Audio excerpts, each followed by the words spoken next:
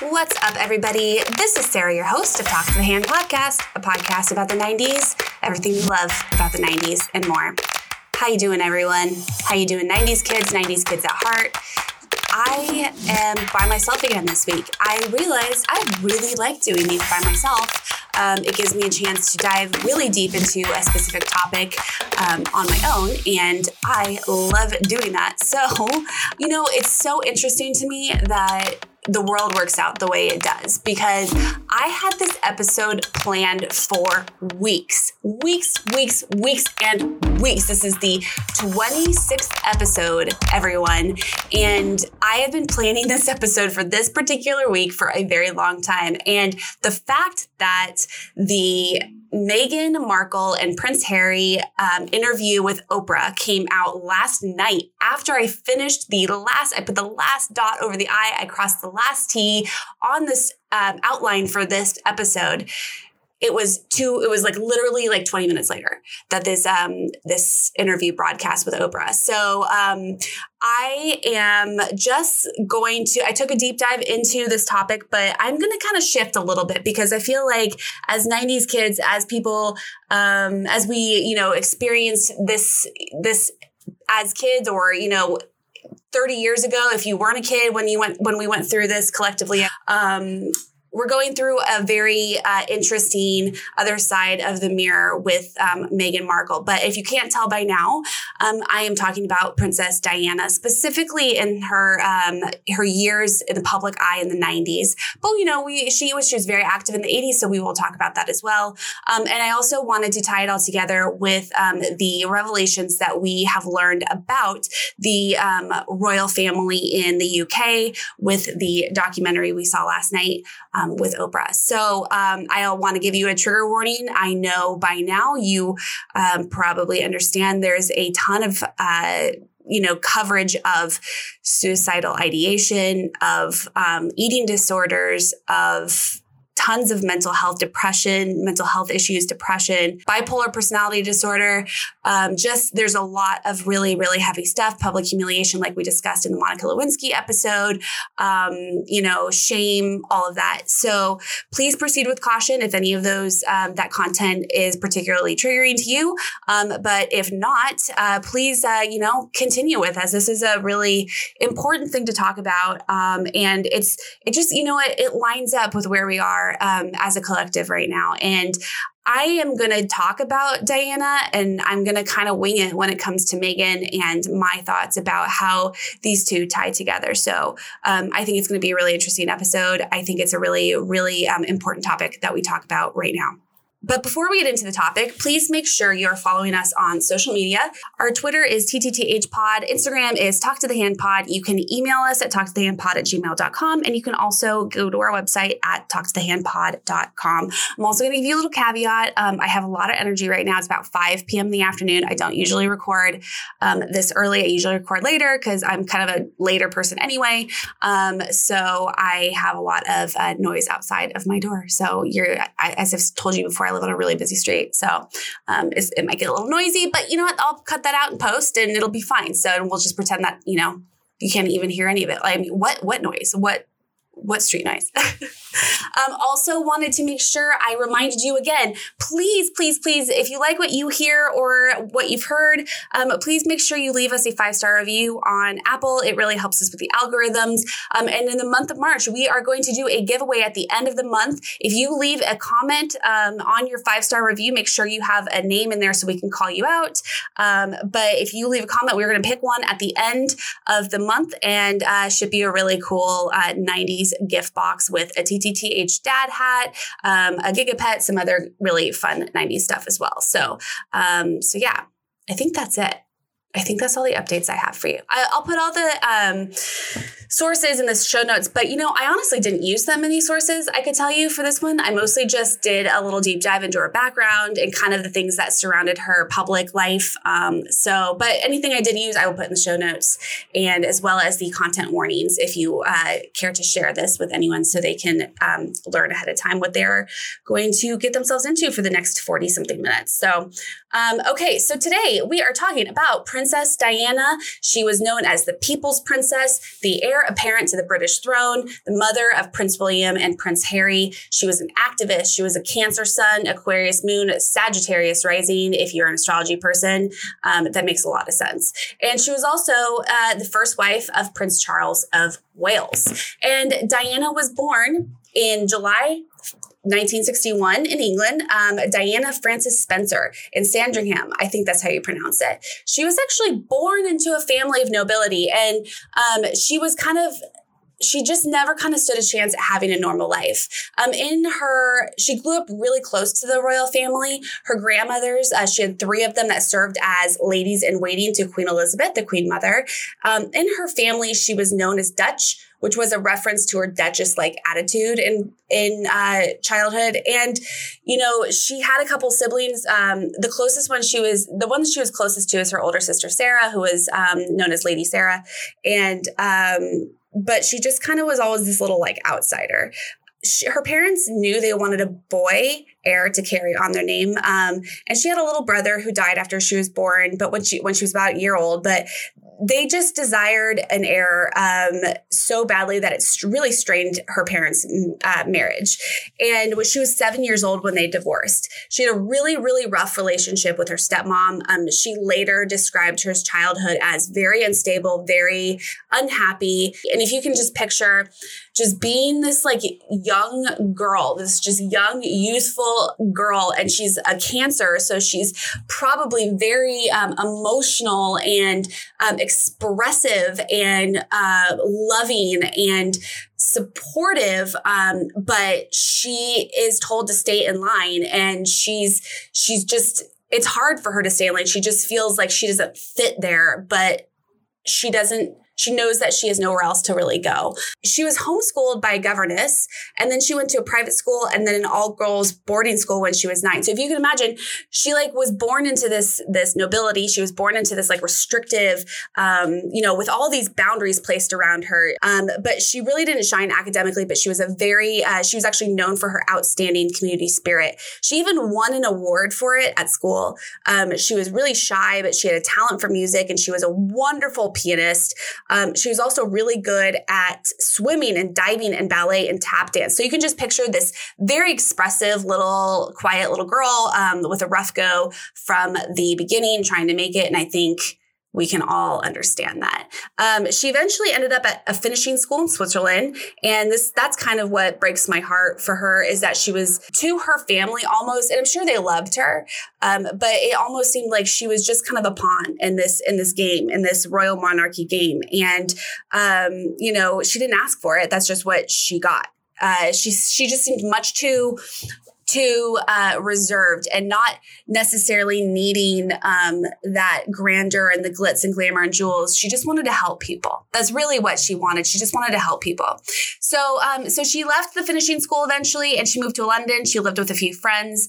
She actually took some jobs. She was a dance instructor and a preschool assistant. She hosted parties. She worked as a nanny. She also worked as a nursery teacher's assistant. So she had these jobs where she worked with people, and she liked helping people.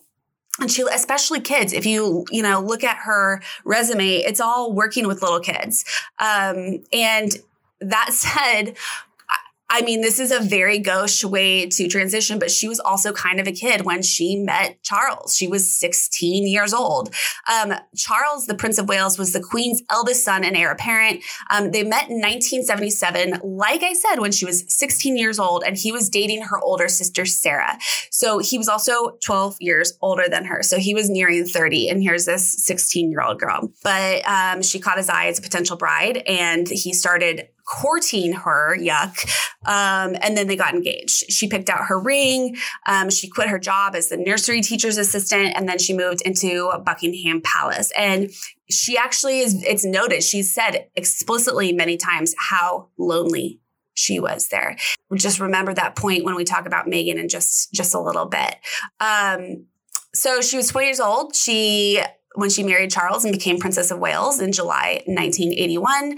And literally just turned 20. Her birthday is July 1st. And this was a few weeks later in July. She literally was just 19, just a couple weeks ago.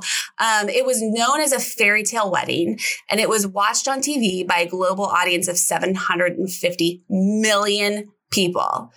That's 750 million people, everyone. That's how many people watched it on TV. And there were 600,000 spectators on the street en route to the ceremony at St. Paul's Cathedral. That was bigger than the usual Westminster Abbey because they were expecting such a massive, massive viewership. And you can really see that it's because of her. She had this sparkle. She had this intrigue, and she just seemed so down to earth and so lovely and pleasant, and people were enamored with her. But I just, a couple things I wanted to point out to you. During the wedding at St. Paul's Cathedral, she accidentally reversed Charles' 2 middle names when she was saying her vows, which just goes to show you how little she really knew him. He has like 4 names, and she just inadvertently reversed the 2 middle ones. She also didn't say that she would obey him in her vows, which was a traditional thing, but they asked to keep it out, and it caused some comment at the time. Her dress, Diana's dress, had a 20-foot long train, if you can believe it. It was very beautiful, very expensive. She announced her pregnancy in November of 1981, and like literally they just got to work getting knocked up. Like that's kind of all she was used for by Charles and his family, other than the fact that she brought this new popularity and this like fresh breath of air. She was like, I mean, you can just picture this just turned 19-year-old girl, like newly 20-year-old girl, having like the the first prince that will be the heir, like likely could become king. So that's what she was used for. In January 1982, she was 12 weeks into her pregnancy. And this is what really, really broke my heart. She was 12 weeks into her pregnancy when she fell down a set of stairs. So she, there was big to do about it. They brought a gynecologist out to the palace, and they did a full workup on her, found out that the fetus was uninjured, but she later confessed that she threw herself down the stairs on purpose because she felt so inadequate. Okay, just sit with that for a second. In June 1982, Prince William was born, and this was a very dark period of her life as well. She suffered major postpartum depression after. She just really, really struggled. And she also kind of made it known. She really didn't try to hide her issues with mental health. And, the tabloid press, the British tabloid press, which is so intimately linked to the royal family and the crown and the firm and the institution, everything they called it. The tabloid press is basically an extent, like another branch of government there in the UK, according to all these sources.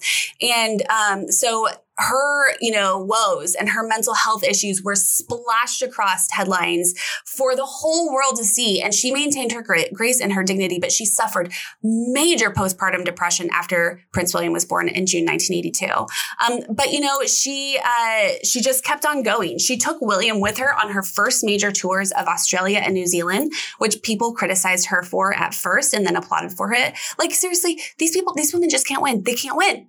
Whether they do something, they're going to piss people off. Whether they don't do something, they're going to piss people off. Like, it's really, truly a heartbreaking thing to see women go through this system.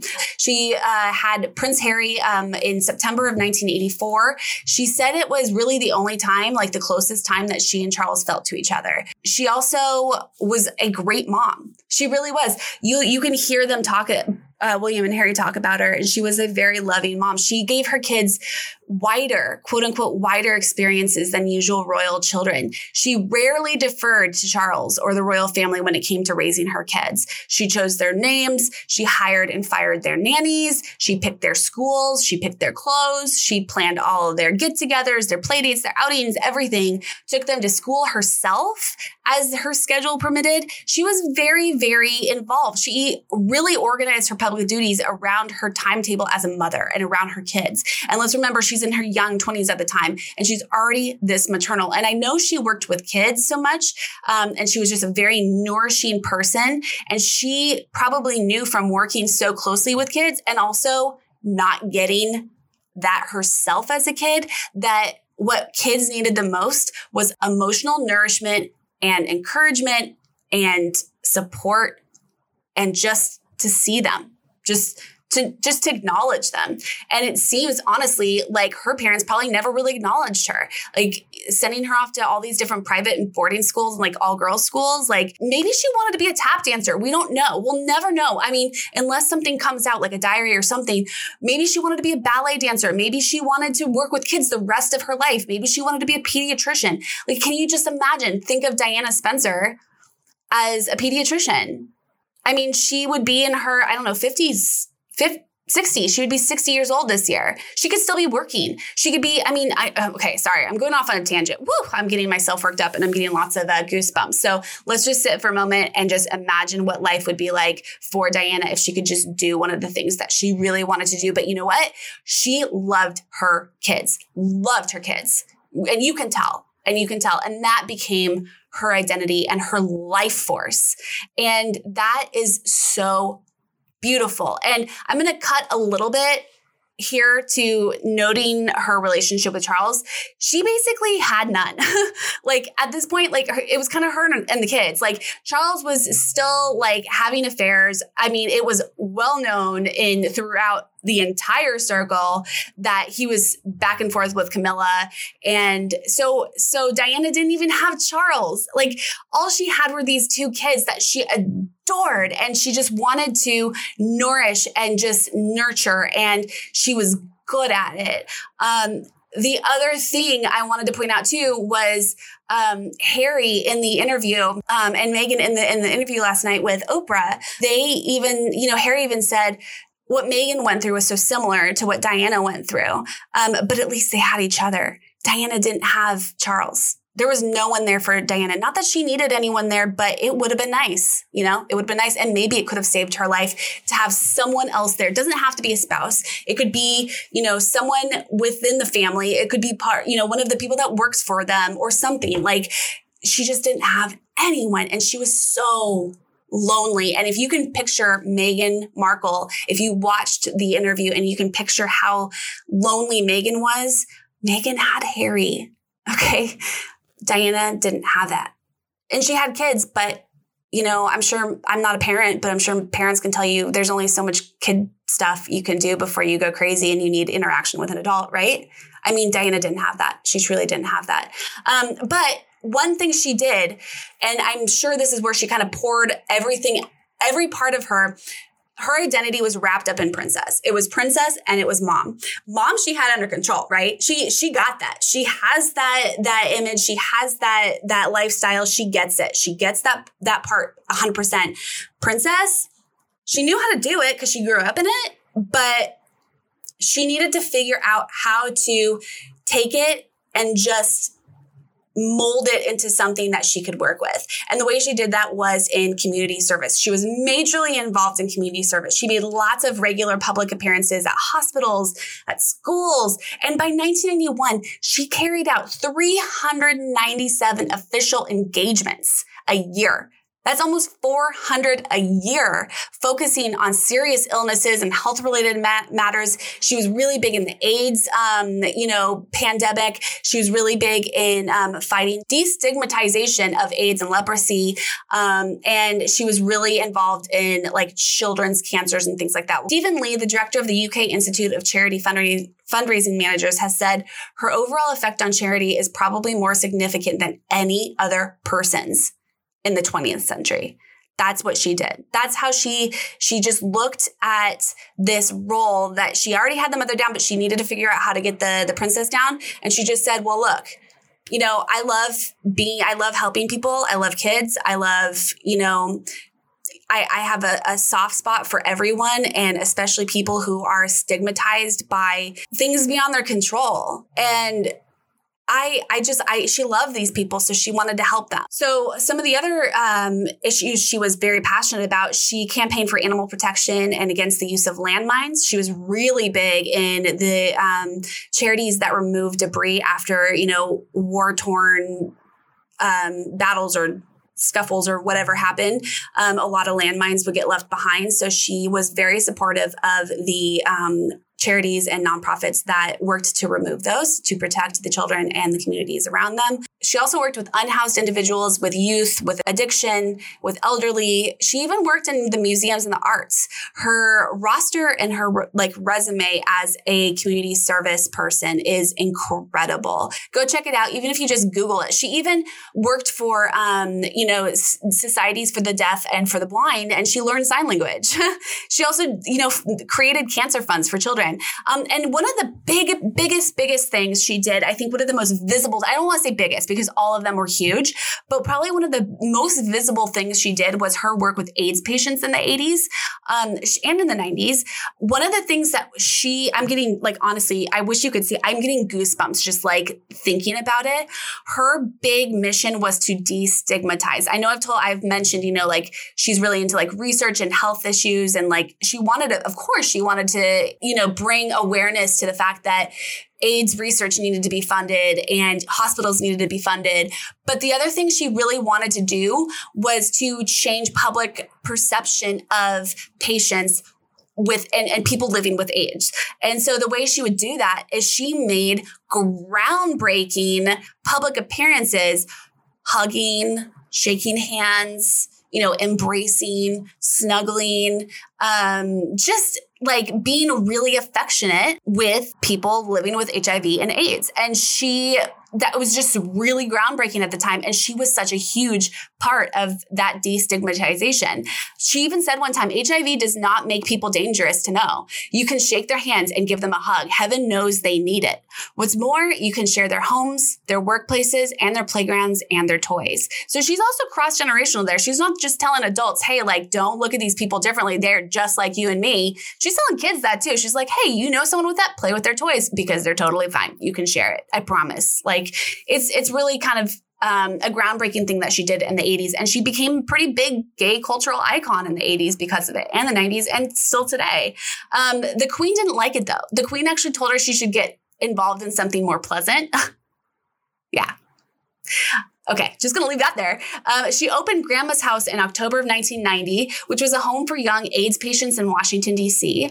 And then in March of 1997, she met South African President Nelson Mandela.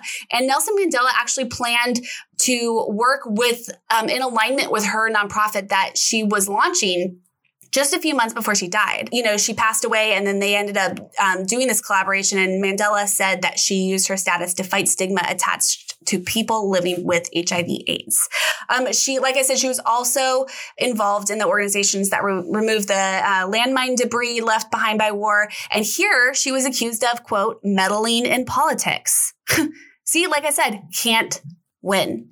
Cannot win as a woman, especially in the royal family. Her work is actually in the, removing debris by landmines. Her work is actually considered influential to the signing of the Ottawa Treaty, which created an international ban on the use of anti-personnel landmines. So she actually had I don't want to say she actually had a massive legacy that lives on. She had so many legacies in so many different areas of nonprofit and charity work.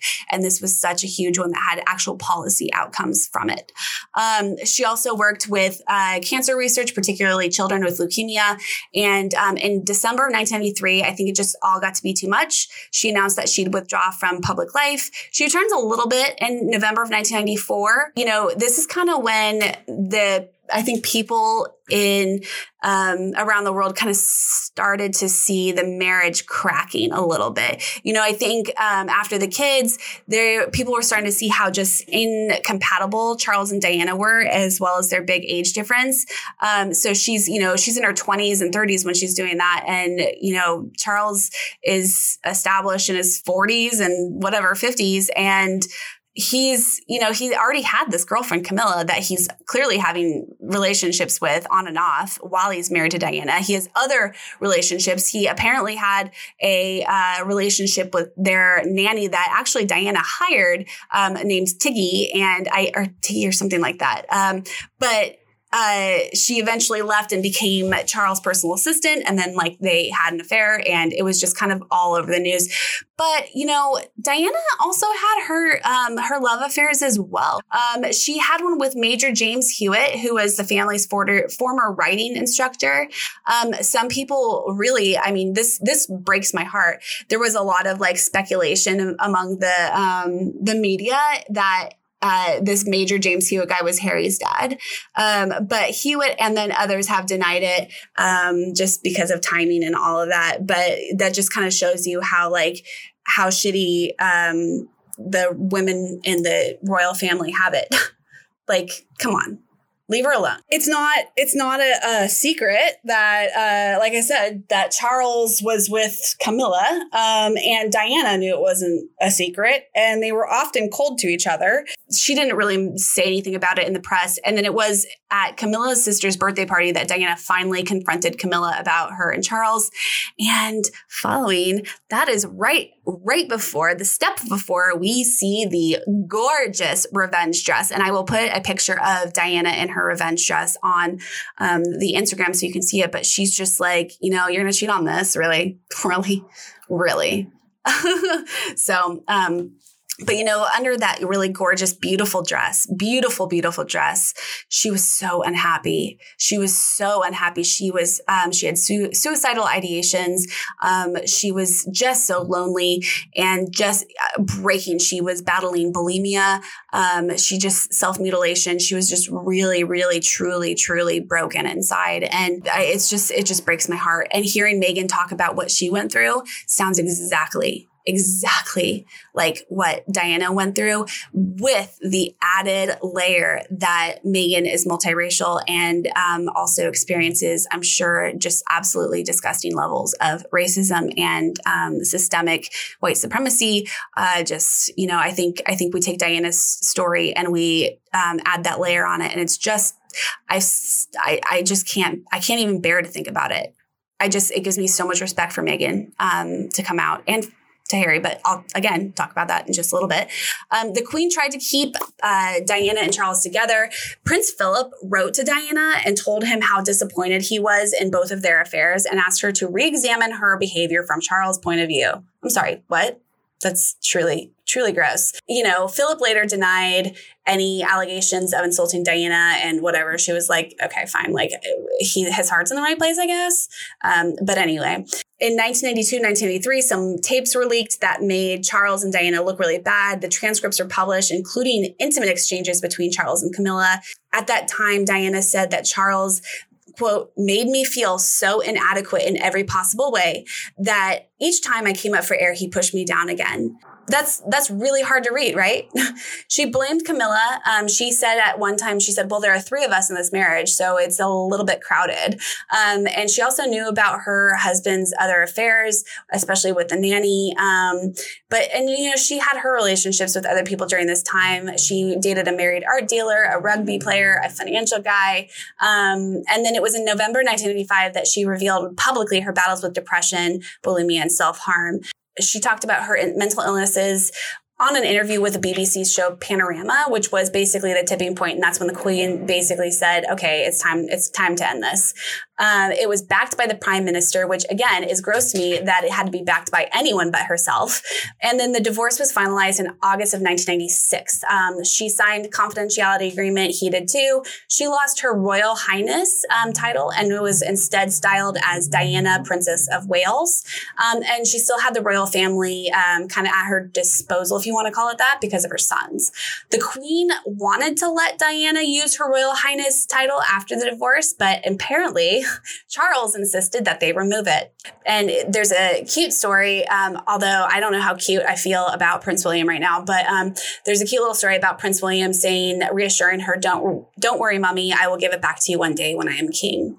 After her 1986 divorce, she lived in the same double apartment she had with Charles since their first year of marriage, and she stayed there until her death. She had access to the jewelry that she received during the marriage, and she was still allowed to use the royal air transport.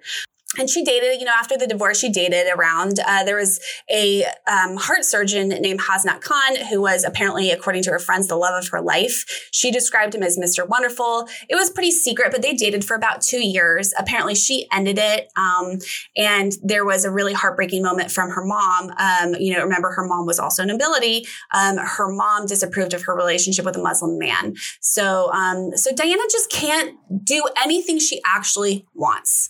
Like, it's just the only thing she wants, like I've said before, is to help and nurture and nourish and encourage others to grow and just really love on people and love on kids and love on the sick and love on the elderly and love on the people who are, addicted to drugs or unhoused or just in bad situations. And that's what she did. That was her one shining spot. When it came to her own personal happiness and her own personal nourishment, she couldn't even date someone that she called Mr. Wonderful, that other people called the love of her lives, because the nobility disapproved of her relationship with a Muslim man. She and this Mr. Wonderful ended up breaking up, and in that summer, she began vacationing in the south of France with a hotel or a property owner and his son, Dowdy Fayed. He was the son of the family who hosted her that summer in the south of France. And, she started dating him. It sounds like they were kind of just casual, but just like really did like each other. Either way, they didn't have a long time to get to know each other because on August 31st, 1997, Diana Dart died in a car crash at the Pont de l'Alma tunnel in Paris while the driver was fleeing from the paparazzi. This also resulted in the deaths of Dowdy and their driver, Henri Paul. Her bodyguard survived, and the funeral was televised on September 6th and was watched by 32.1 million British viewers. And it was one of the highest UK viewings ever, and millions more around the world watched it. And, there's a lot of speculation around her death.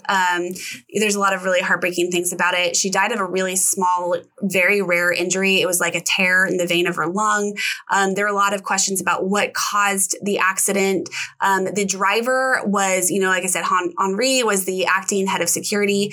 He was licensed. So how did he drastically lose so much control of the car while they were fleeing from the paparazzi? And, they did the autopsy. They did the investigation. It turns out that, according to a statement by the French authorities, Paul's blood exceeded the legal blood alcohol limit. He had been drinking and driving recklessly, but according to the eyewitnesses, there was much more involved. Their black Mercedes was actually being pursued, just like relentlessly pursued by the paparazzi in cars, on motorcycles. And there's a lot of conspiracies about it. Like Dowdy's father believes that she was pregnant with a son, which was later disproven by forensics, and that she was killed by the MI6, all kinds of conspiracies, but they were all debunked. And the findings were released in Operation Paget, which the investigation was called, and was released in 2006. The paparazzi, apparently on scene, took photos instead of calling for help. Took photos. And can we just take a moment and reflect back to framing Britney and to Monica Lewinsky, and just think about all these women who've had the deepest, darkest, most painful, most life-threatening, and ultimately fatal experiences that people were just spectators to. It's truly disgusting. So she was 36 years old when she died. So young. And after she died, Prince William and Prince Charles were very shielded from the public. It sounds like the Queen really wanted to keep them away from just what the tabloid and media were talking about, obviously. And that might be, I think that was definitely a good thing. The funeral took place on September 6th in Westminster Abbey. Her family and representatives from some of her charities walked behind the funeral procession. Elton John wrote Candle in the Wind in 1997 in tribute to Diana, and the global proceeds went to her charities. She was actually buried holding rosary beads that Mother Teresa gave her. And because ironically, they died in the exact same week. Her engagement ring and yellow gold watch were given to Harry and William, respectively. They swapped, and William later passed the ring to his wife, Kate, and Diana's wedding dress went to Harry. And quite honestly, like, I don't think Meghan cares, but I think Meghan deserves that.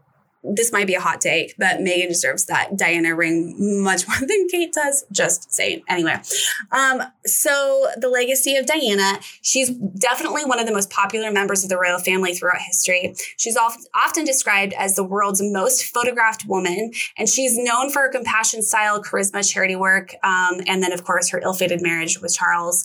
It's so obvious, so obvious, and her former secretary backed this up, that Charles was so threatened by her popularity, which is so gross. And if you look at Meghan and Harry, like, Meghan even herself said it was after her first trip to Australia that the royal family became really, really threatened by her popularity. Everyone could relate to Meghan. I mean, I'm sorry, I've never really, I was just talking to my sister about this morning. I've never really gotten good vibes from Kate. And I'm not saying this to be disparaging at all. Like, I always thought Meghan was more relatable. And the world did too. I mean, I wasn't alone in that sentiment. I think I can safely say that. And the royal family knew that. They knew that. Same thing with Diana. She was so, easy to connect to, and she was so accessible. And I think that's the one thing about Meghan too, is she, even though she was a movie star or a TV star before she was a duchess, she's accessible. She seems relatable. You see her high school pictures. Yeah, you see Kate Middleton's too, but you see her as a, prom queen or doing her modeling pictures. Whereas you see Meghan as like this goofy little high school kid that you probably went to school with. And I think also because she's American is a big deal. And she's also biracial and just interesting. She's just a very interesting human being on her own, just in her own right, in her own accomplishments and her own sphere. And that really, really threatened the royal family. And the same thing with Diana, although Diana was different because she really didn't have an outside sphere. Her sphere was that family, that royalty, that nobility, that lifestyle, that level of wealth and, attentiveness, yet also being so lonely. And so that was the big difference, I think, between Diana and, and I've said before, obviously that level of biracial identity with Meghan also adds a new complicated layer as well. But Diana was known as a tough but very fair and appreciative boss, a loving figure. She could be tempestuous, but also a deep thinker, and of course, a devoted mother. People called her smart, shrewd, and funny. She was led by her heart. She had a strong character, and she just had this really passive power. And I've heard it described that she could charm people with a simple glance. She was really, really appreciated worldwide for her encounters and those very public displays of compassion and love and just kindness to sick and dying patients. She was very mindful of people's thoughts and feelings, and she was just very easygoing. A lot of people called her a breath of fresh air, and Prime Minister Tony Blair was the one that gave her the name the People's Princess. And he said that she showed the nation there was a new way to be British. And if you think about too, at the time, we're also talking about the Spice Girls. Remember, the cool Britannia, and there was just like this new way to be cool. Diana's relationship with the press and the paparazzi has often been described as ambivalent. On certain occasions, she would complain about how she was being treated by the media, and then she would say like it just made life impossible because they were always there. But other times, she would actually seek them out. And hand information to reporters herself, usually in conjunction with her charitable causes. She did let the press dictate her life, though, and she also used the media's interest in her to amplify her causes. She was criticized at the time for being possessive, unpredictable, egocentric. People accused her of doing charity for personal reasons. And then after she died, these same critics were just poof, like everyone loved her. This feels so typical for women. When women know what they want and they set themselves up for they're called manipulative or egocentric sometimes. And now I don't know her, and I don't want to pretend like I know her or I know that what she was like as a person. But I do want to note that women, especially at that time, were often criticized for what would be called good business or leadership in men. But that's a whole topic for a different episode, and that's not this podcast. So if you want to talk to me about that, though, like, hit me up. We can go get some coffee. I can talk about that for hours. I wanted to also touch on the fact that she was a major style icon. She kind of, you think of Kate and you think of Meghan as being the style, like, especially Kate was really played up as a style icon. It was Diana that laid the groundwork for that. That was all Diana's foundation work. They said that she had the ability to just sell clothes just by looking at them. Designers just climbed over each other to work with her. And that was because she used fashion and style to really endorse her charity causes. She uses it to express herself and communicate. And that was also a way she could express. She was a very expressive person, and she couldn't express herself in very many ways within the royal family. So she did it through clothes. She was considered a major inspiration to stylists and celebrities. And she was a major ambassador for rocking hats. She really, really developed this trend for hats. She also developed her own personal trend. She was very thoughtful about how her clothes would be interpreted. And then a lot of designers say that she kind of had this royal uniform for tours and visits. She just looked really put together and refined, but yet still so accessible and so warm and like you could approach her and know that she would sit down and listen to you, give you that eye contact that you crave, maybe nod her head when you need her exactly to nod her head. That's just who she was. And she used her clothes to amplify that.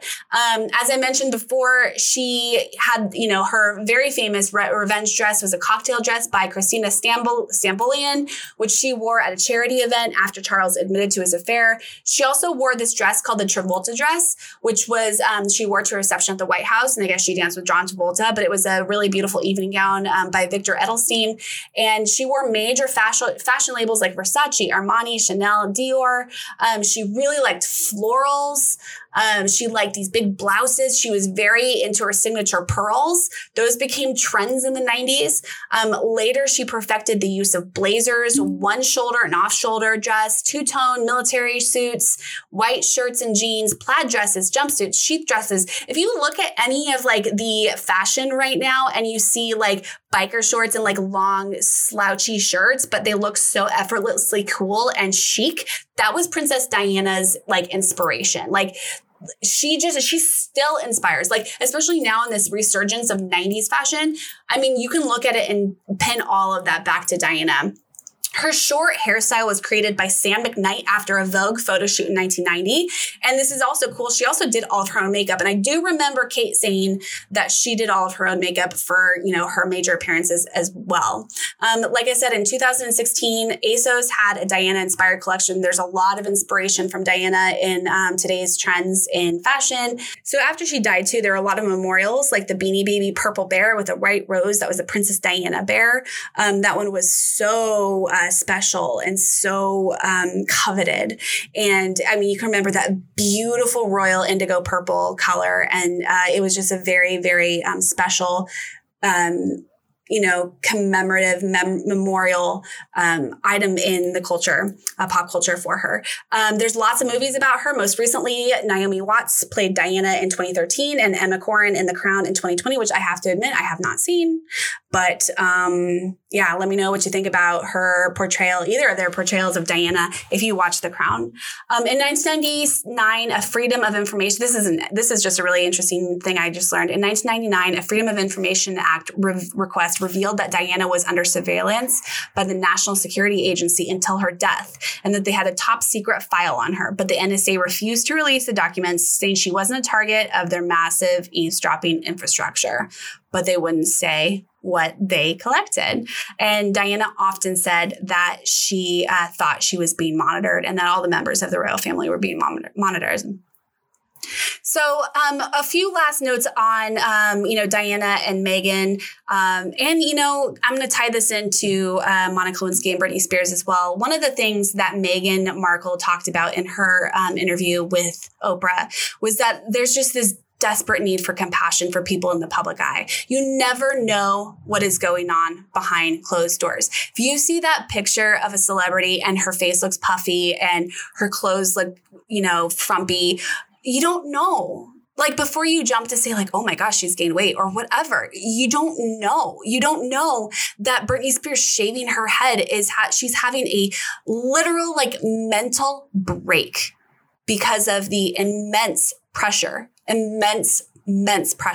You don't know that 22-year-old intern that you are making fun of for her semen-stained dress or the cigar used as a sex prop. You don't know that you're making fun of her, but that public humiliation is causing such deep trauma.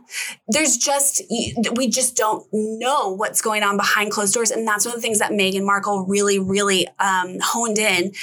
I think that was one of the takeaways, definitely not the biggest takeaway from that interview with Oprah, but one of the big ones I took away in terms of these women that we've seen that we remember the press and the culture at large just relentlessly going after and dragging these women. And now we're like, wait, we really did them wrong back then. Really, really did them wrong. Well, Meghan's giving us a chance. Like she's giving us a chance to look at that and re-examine that. Monica Lewinsky now in her work with anti-bullying and Me Too is giving us a chance to just re-examine how we treated them back then and Britney Spears, framing Britney Spears, the New York Times documentary is really giving us a very crystal clear view into how we as society consume and click and we need to do that with so much more compassion. Okay. If you are not a person that's making or creating the broadcasts or the pictures or the blog posts or whatever that's getting this information, these photos out into the public, you are the one consuming it. So be compassionate with your consumption. Be compassionate. Be aware.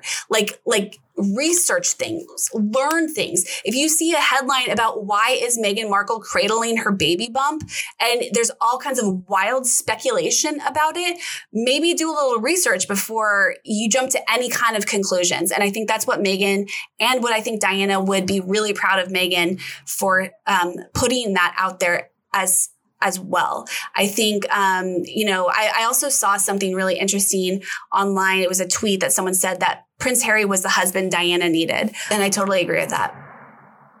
And no one, one of the things during that documentary, I was taking notes. No one wanted to admit that there was anything about race involved, but the way they treated Meghan, and just like that discussion about Meghan and Archie, not having security and, them having questions about how dark the baby's skin would be. It's all just so, it's just heartbreaking. It's really heartbreaking. And I think if there's one person on earth that would understand it, it would have been Diana. The other thing I wanted to note too about Meghan Markle, and I'm sure, this would have happened to Diana if Diana was, in the same scenario in 2021, is that people were, the British tabloid news and even the news here was calling their Meghan and Harry when they decided to leave the royal family and leave Britain and come to Canada and then ultimately Los Angeles, was that people were calling it Megxit, as in Brexit, as in the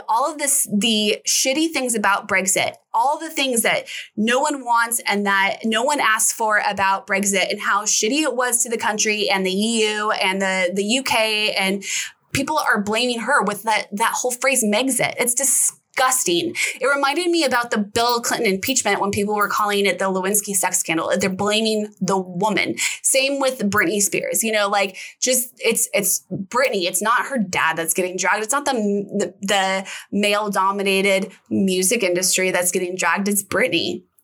And so when Harry was referring to Meghan saying, I didn't want to live anymore, it really, what he knows of his mother and he and William sponsored a couple of documentaries to come out about Diana. And so I know he probably knows very, very well the inner workings of Diana when she was going through her years in the royal family and after. But Harry said, my biggest fear was history repeating itself. He knew that his mom was suicidal. He knew that Meghan was experiencing these suicidal ideations, saying, I don't want to live anymore. And he knew he had to get them out. He needed to get them help. They wouldn't give her help. He needed to get support. They wouldn't give him support. They just basically said, this is how it is. Just kind of deal with it. And he just, he just was like, no, I'm going to take my family. And Meghan, bravely went with. And I just have to applaud them for that just amazing act of bravery. I really just think Diana would be so, so proud of the two of them. I really do. I think Harry actually says that she would feel angry. He knows that she would feel angry with how it came about.